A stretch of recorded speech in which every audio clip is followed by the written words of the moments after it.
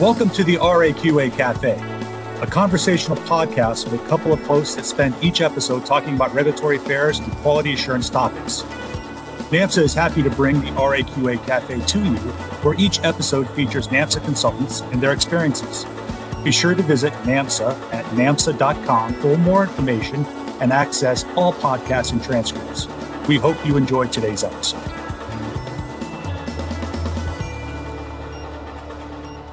Welcome to RAQA Cafe, a NAMSA MedTech podcast. Today we bring to you Episode 3, The Role of Software in Healthcare, Part 1, a focus on medical devices. Our guests for this conversation are Leslie Hines and Monica Montanez. Leslie is a principal quality consultant and has been with NAMSA since 2010. She has over 30 years of experience in our industry. Leslie is a quality expert on medical device manufacturing and is NAMSA's voting representative on several AAMI working groups focused on software. Our second guest, Monica, has over 20 years of experience and has an extensive background in regulatory affairs. Monica is a principal strategy consultant in regulatory and is NAMSA's in-house expert on software as a medical device, artificial intelligence, and machine learning. We really appreciate you listening in and hope you enjoy our conversation.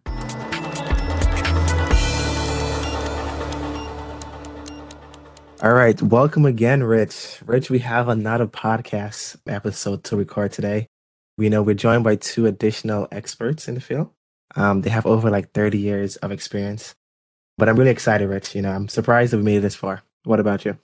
Yeah, Episode 3, we're veterans now. We have more podcast experience than most of the people at our company, right?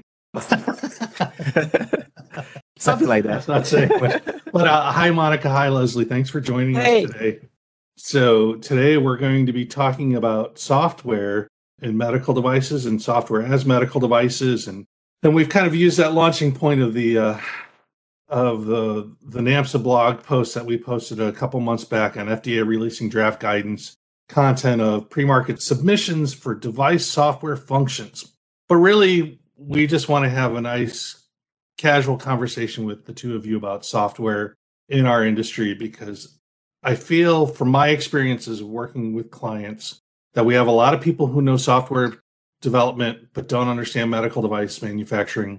And we have a lot of medical device manufacturers that are now starting to integrate software, but they don't really understand software development. So I'm hoping bringing two experts in on quality and regulatory, we can help our audience learn a bit more about the nuance of starting to integrate software in healthcare. I agree, Rich. Yep, go ahead. And I was going to say, we have to ask the most important question first before we actually dive in, right? We are at the RAQA Cafe. And we like to ask our guests, what do they bring with them today to actually have a drink? I'll go first. I kept it simple this week. I have a lovely glass of apple juice. Very refreshing, very crisp and clear. What about you, Rich? What do you have? I am drinking taro milk tea, and it's a very purple drink for those of you who can't see, which would be the audience. And there's no food coloring. This is actually the color of the taro. So. Okay. What about you, Leslie? I've got the sweet and spicy pomegranate tea because it's nice and warm and it's snowing here in Minnesota. So keeps me nice and warm. So I shouldn't tell you I'm sitting at 56 degrees here in Indiana today. Yeah, don't tell me that. And Monica, out in Colorado, what's your beverage of choice? Well, my beverage of choice is the San Pellegrino Italian Sparkling Momente, which is a clementine and peach. My favorite. Highly recommend it. It's only 35 calories. There you go. I actually have some of that downstairs. Today it's the taro milk tea. All right. So, now that I know that we're all refreshed and hydrated, let's start into our conversation. So I was wondering if the two of you could kind of give us maybe a brief perspective of how you see software is different from hardware as part of our healthcare industry. And Leslie, why don't you go ahead and start? Just from some of my experience with the quality system side of things, I've been working with companies that have had both hardware, tangible medical devices, and then software alone or software in a medical device. And so what I've experienced is that there's a little bit of translation that needs to be done, especially on the quality side, where you've got developers that are used to doing their software development and they're excellent at what they do. But one of the things that they're not used to when it gets to medical devices is documenting that process that they need for FDA purposes. And then you've got the quality and engineering and operations people that are used to having the tangible pieces, and they're not understanding the software side. And there's some differences, but there's a lot of similarities, because when you've got a tangible medical device, you've got bits and pieces, you've got your components like extruded parts and nuts and bolts and wires and things like that you can see and you can put together into a finished device that you can hold and you can work with. But the software is more invisible. And really, the similarities are they do have components, and Monica can probably jump into this too, but they've got what they call units, and that's the smallest line of code that can't be broken down further. And then you put units together to form what they call items, kind of like a subassembly. And then you put those together to develop your overall software system, which is your finished device. So sometimes there's just some of that trying to cross the lines and help people understand the similarities. Then they can talk to each other a little better and understand what's needed. Okay, thanks. And Monica, what about from your perspective from the regulatory world? Oh, in the regulatory world, I think Leslie really touched on this so well in how she explained the difference between hardware and software. In the regulatory world, the same thing applies in the fact that, documenting the evidence that's needed for the regulatory submission to FDA is key, and getting that information appropriately on a template format, however it's possible to obtain that information. Also, the control of software with a widget. I call it a widget hardware, by the way. With a widget, I look at a widget, it's tangible. You see it, you touch it, you feel it. When you're freezing the design of a widget so much easier than you do with software. You can make changes to software so easily compared to hardware, for example.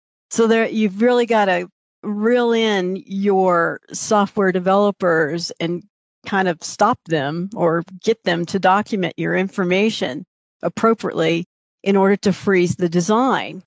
There's got to be a process there where they understand what that means. A lot of times they continue to design and develop the code without having those controls in place. You lose a lot of really key information that needs to be documented for the regulators. I have a follow-up question to that. So you talked about design freezing. Is it a better perspective to think of it as a goalpost, and that here's where you need to get your software to be at, to present to the FDA? Because I feel like using the term, I know we talk about design freezes, and that's, okay, you've gotten to this point, you've got to stop making changes because you've got to submit and get approval for your product. But like you said, with software, it's so easy to change and manipulate. Like how achievable is a design freeze versus projecting that here's where we need to get the software to so that we can present it to the FDA? Well, when I talk about design freeze, I guess that's the terminology that we all know about from the world of hardware and software. I guess when we talk about software as a medical device, standalone software, we're talking about code freeze. So let me rephrase that. But when you do have code freeze, just like design freeze, you're not necessarily submitting to FDA. You're at that stage. You're looking at verifying and validating your final design. Okay. Because when you perform that testing, whether it's software verification or validation or system testing, that code is frozen. And that's technically your production released type product. Yeah, and I think in some cases, just when I've been working with developers, because a lot of times they'll have their code written in it and it works, and they know that it works, but they don't understand why they need to document that. And so I've given them kind of an analogy of when you're in school and in math class, and their teacher gives the math problem to fix, to figure out. And you can do that in your head, but the teacher always wants you to show your work. So Exactly. that kind of helps them to understand, oh, then I need to document this for FDA. That's good. And I'm going to start using Perfect that. analogy. Yeah, I'm going to start using that as well to like show your work. Just to build upon what we're talking about. So we talked about the difference between hardware and software, right? So now what's the difference between when you say software in a medical device versus software as a medical device? Could we try to just explain or break that down just a little bit? Go ahead. Yeah, software in a medical device software is affiliated with hardware. And a good example of that would be like a pacemaker. It has software. Something that's not medical device, you've got an airplane that's flying through the air. That's hardware. And guess what's navigating that aircraft? Software.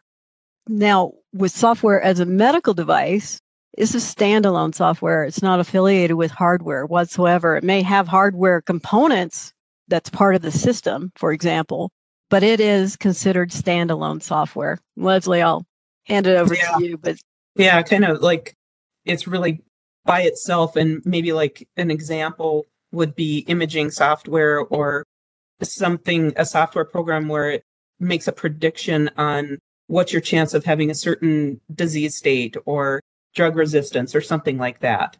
Yeah, another example of standalone software can be a mobile medical app. It can be a clinical decision support type software. It can be a medical device data system. However, those are class 1 devices related to FDA. It can be a number of different types of devices, but it's standalone. Like, for example, Leslie's example of a diagnostic device where a PAC system delivers an image to the software, and that software may either do post-processing or pre-processing elements to that image and add to that image. And the output of that software can be diagnostic or therapeutic.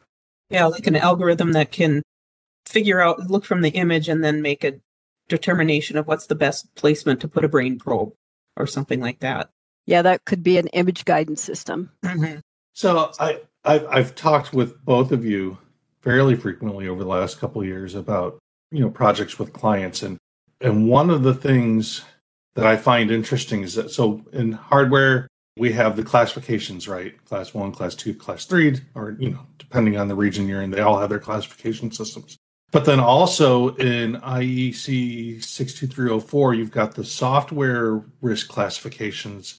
And I've seen a little bit of struggle with where are the red lines for companies on determining, when have they stepped into a higher risk classification. So I think one of the examples that you kind of brought up was if you're using software to diagnose something, I think that's a red line, right? That immediately pumps you up into a higher risk category for whatever your software is doing, whether it's, a part of a piece of a hardware providing that diagnosis or it's an imaging analysis versus software that's providing data, but then either a physician or a user then interprets, that data in helping it do a diagnosis.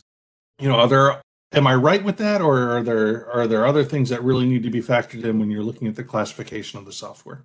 Well, first of all, the indications for use, the intended uses is the same thing you would do with any kind of medical device. You need to understand first what that indications for use will be with that particular device. And once you know and understand that, then you can move on and look at the device itself and look at the regulatory process, the regulatory system, like the function, the components. And then you can determine based on that, when you talk about risk management, there's ISO 14971, which is predominantly the recognized standard for risk management. But with these types of devices, FDA has worked in parallel with the European Union and developed a guidance document on how to determine standalone software risk management processes. And it all depends on how that software is going to be used. If it's going to actually offer guidance to the clinician, will it make the decision all on its own without any human interaction. All of those things, how critical is the intended use of this software?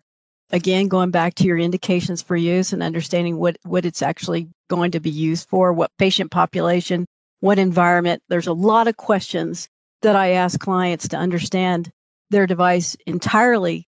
And then we move on to that risk management process and utilize the software as a medical device guidance document to understand how they're going to use that software, how the clinician is going to use the software determines the risk.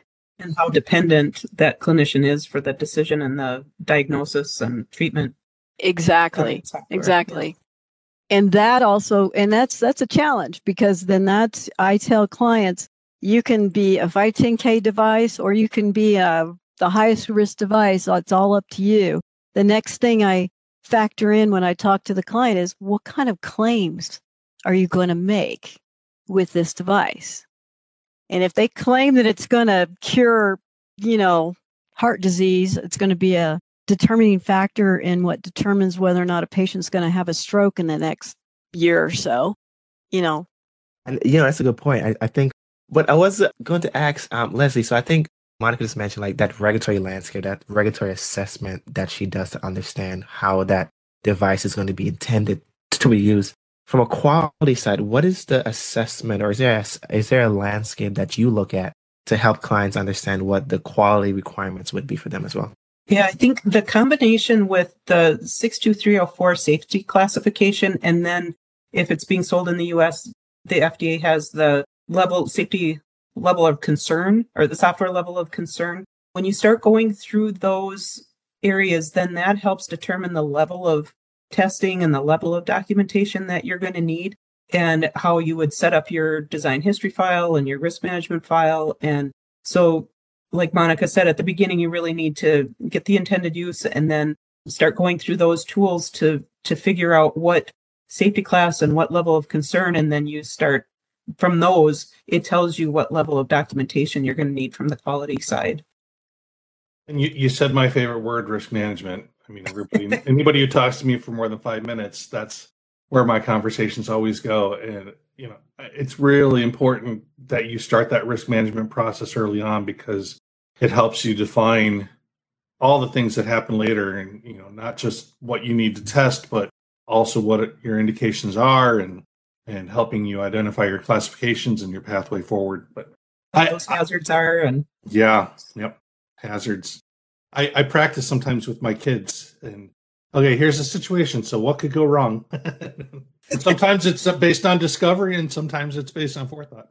I'm really curious with both of you so involved with software, and Monica, I know you live an incredibly healthy lifestyle. I should be taking notes, but I'm curious if you ever have come across like an application in like the App Store, or even seen something out in the wild where you looked at it and you're like, oh, this is a medical device. I wonder if the if the app developer realizes that they've got a medical device that they haven't properly put through the paces.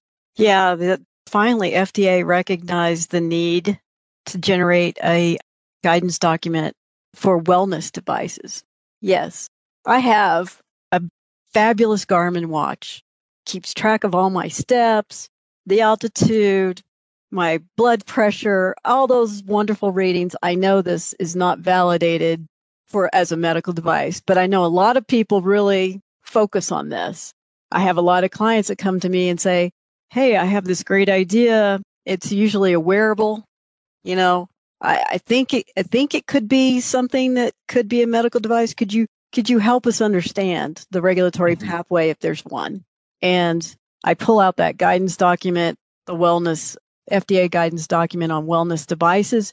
And I also look at the mobile medical apps, because a lot of those, to your point, Rich, there's a million apps out there, but there are so many apps that are medical devices. And then there are some apps that are really borderline. And that's where we really help people understand, do they want to stay in the non-medical device realm, or do they want to move in and penetrate the medical device, realm. So This is something we do a lot for our clients. And I think it's important, for that regulatory piece up front to make sure that they're picking the right kind of device type, because sometimes there may be the technology has gone farther than what the device types are out there, and they may pick something that is it's like an exempt device when it really isn't now, because now it's got information going over the cloud to a doctor to make a decision, where it might be an off-the-shelf wearable device, but now it's adding that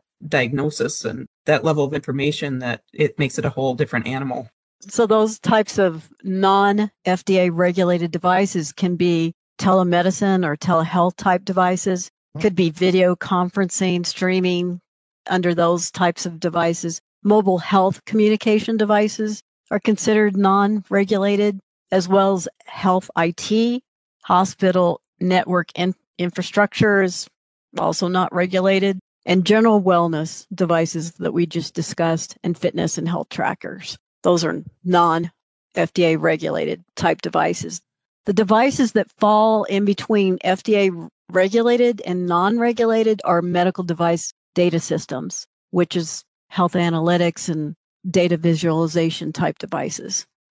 Yeah, and that's good to know as well. And just to build upon that thought too, since, both Leslie and yourself have worked with different companies with medical devices, what are some, I guess, green flags that we like to say here? What are some things you have seen that companies do well? I know earlier in the podcast, we talked about documentation, and I think I heard Monica laugh because as regulatory, we like documentation.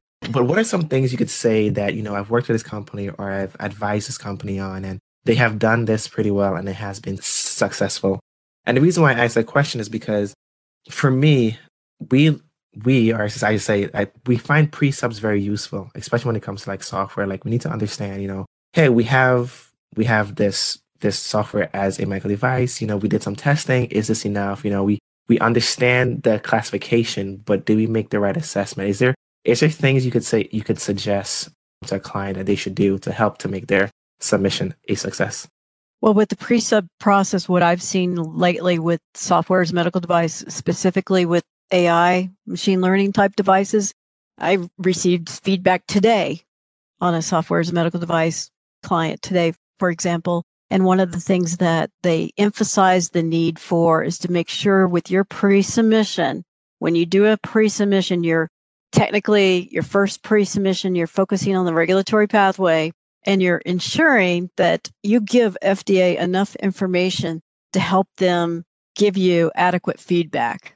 And one of the things I find with clients, if they're early on in the design and development of a device like this, they're not going to have enough information for FDA to give them a really good set of feedback. The FDA is looking from the very beginning. They want to understand the data.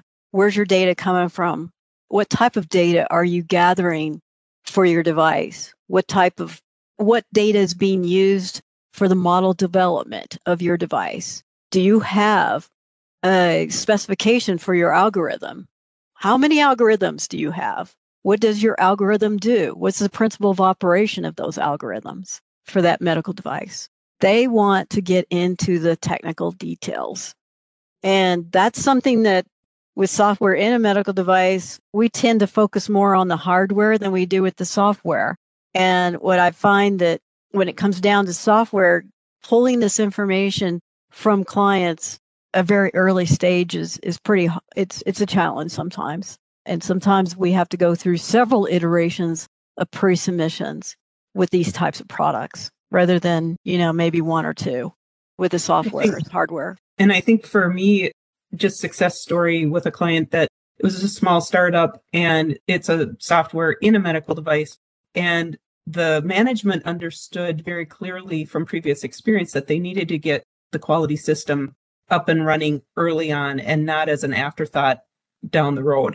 So that's where I think they were very successful, and they had a really good, well-rounded team that had experience with both, tangible medical devices and also the software, and they were able to really communicate well and make those translations for each other so that they're able to work well together, but getting that quality system piece in upfront, and so that you've got your documentation at the early stage and not having to go back and try to retrospectively put things in place. That's a key. Oh, I agree. I see more companies are successful when they think about their quality management system up front rather than later, and then it's an afterthought. And You're always backpedaling.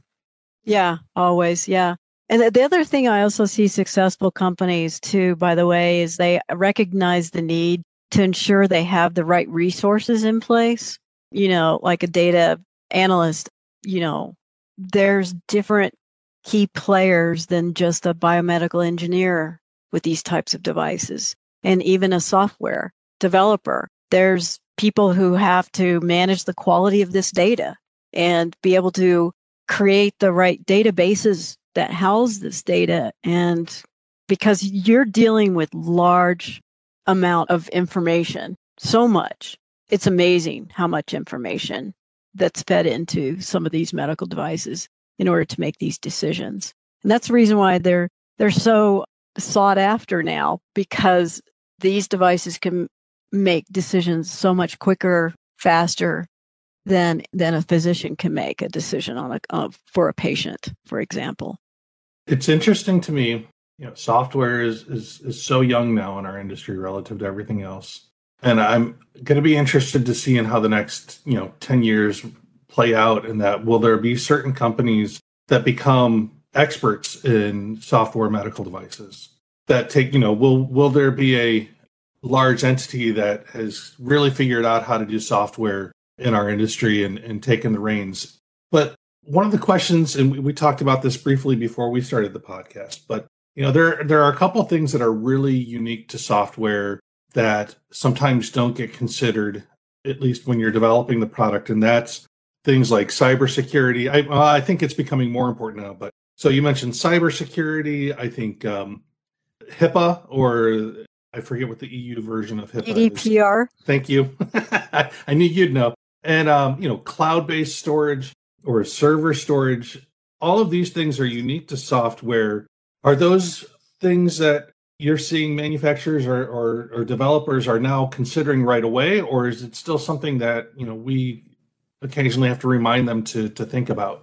Go ahead, Lizzie. Well, I think it's kind of evolving. I've actually on the AMI software working group, and there's a group of people local to the Twin Cities that we get together for lunch periodically. And one of the things that is coming up more and more is IT network issues, where that's not getting thought of as much as far as cybersecurity. People are missing that. And so I think that's a new area where there's some concern where adverse events could happen if you don't get your IT guys and your network IT guys involved. I never want to pull lessons from watching commercial TV, but it's amazing how many of these shows based on like hospitals or emergency services, now there's almost always one episode now on related to cybersecurity. Either they've been locked out of their system where they can't get access to it, or somebody's hijacked a pacemaker to it's interesting. But I mean, these writers for these industries pull from real life experiences, so, or at least talk to people about what could happen. So do you guys sit and think about that at all, about what could happen with software? I'm curious if you have any thoughts on that.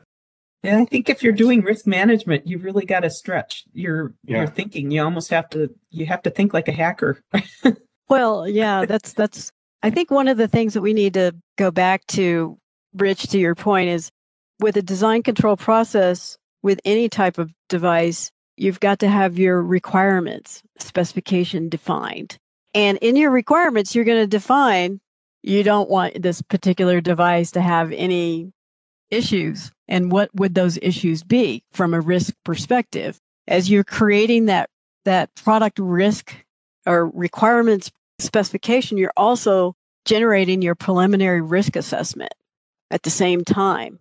So you should be thinking about all of those areas where you need to understand your needs and the intentions of your device and what your intended use is, going back to the intended use and the indications for use.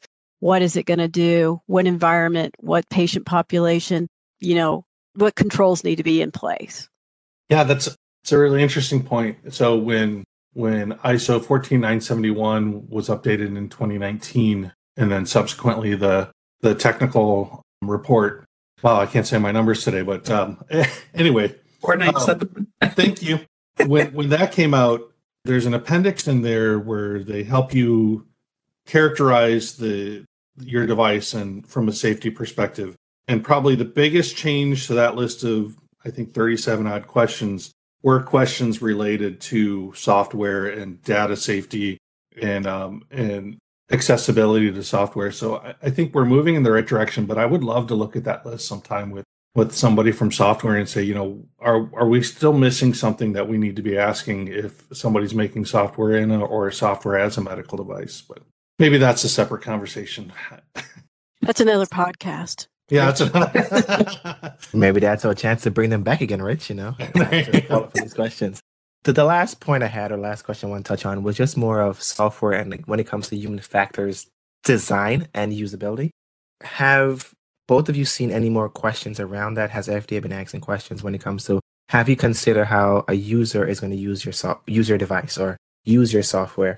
Are there any use errors associated with how you use this software? Has there been any questions that you have seen working with clients? Yes, I have a number of FDA feedback for clients, software as a medical device clients, has been generated focusing on human factors, the need for FDA to review the protocol in advance before you execute the human factors testing. As we all know, human factors plays a key role in software development, along with cybersecurity now. To Rich's point, it's kind of more and more incorporated into the risk management process. But I get a lot of questions related to the FDA guidance document. Most sponsors do not really take that guidance document seriously, and FDA does.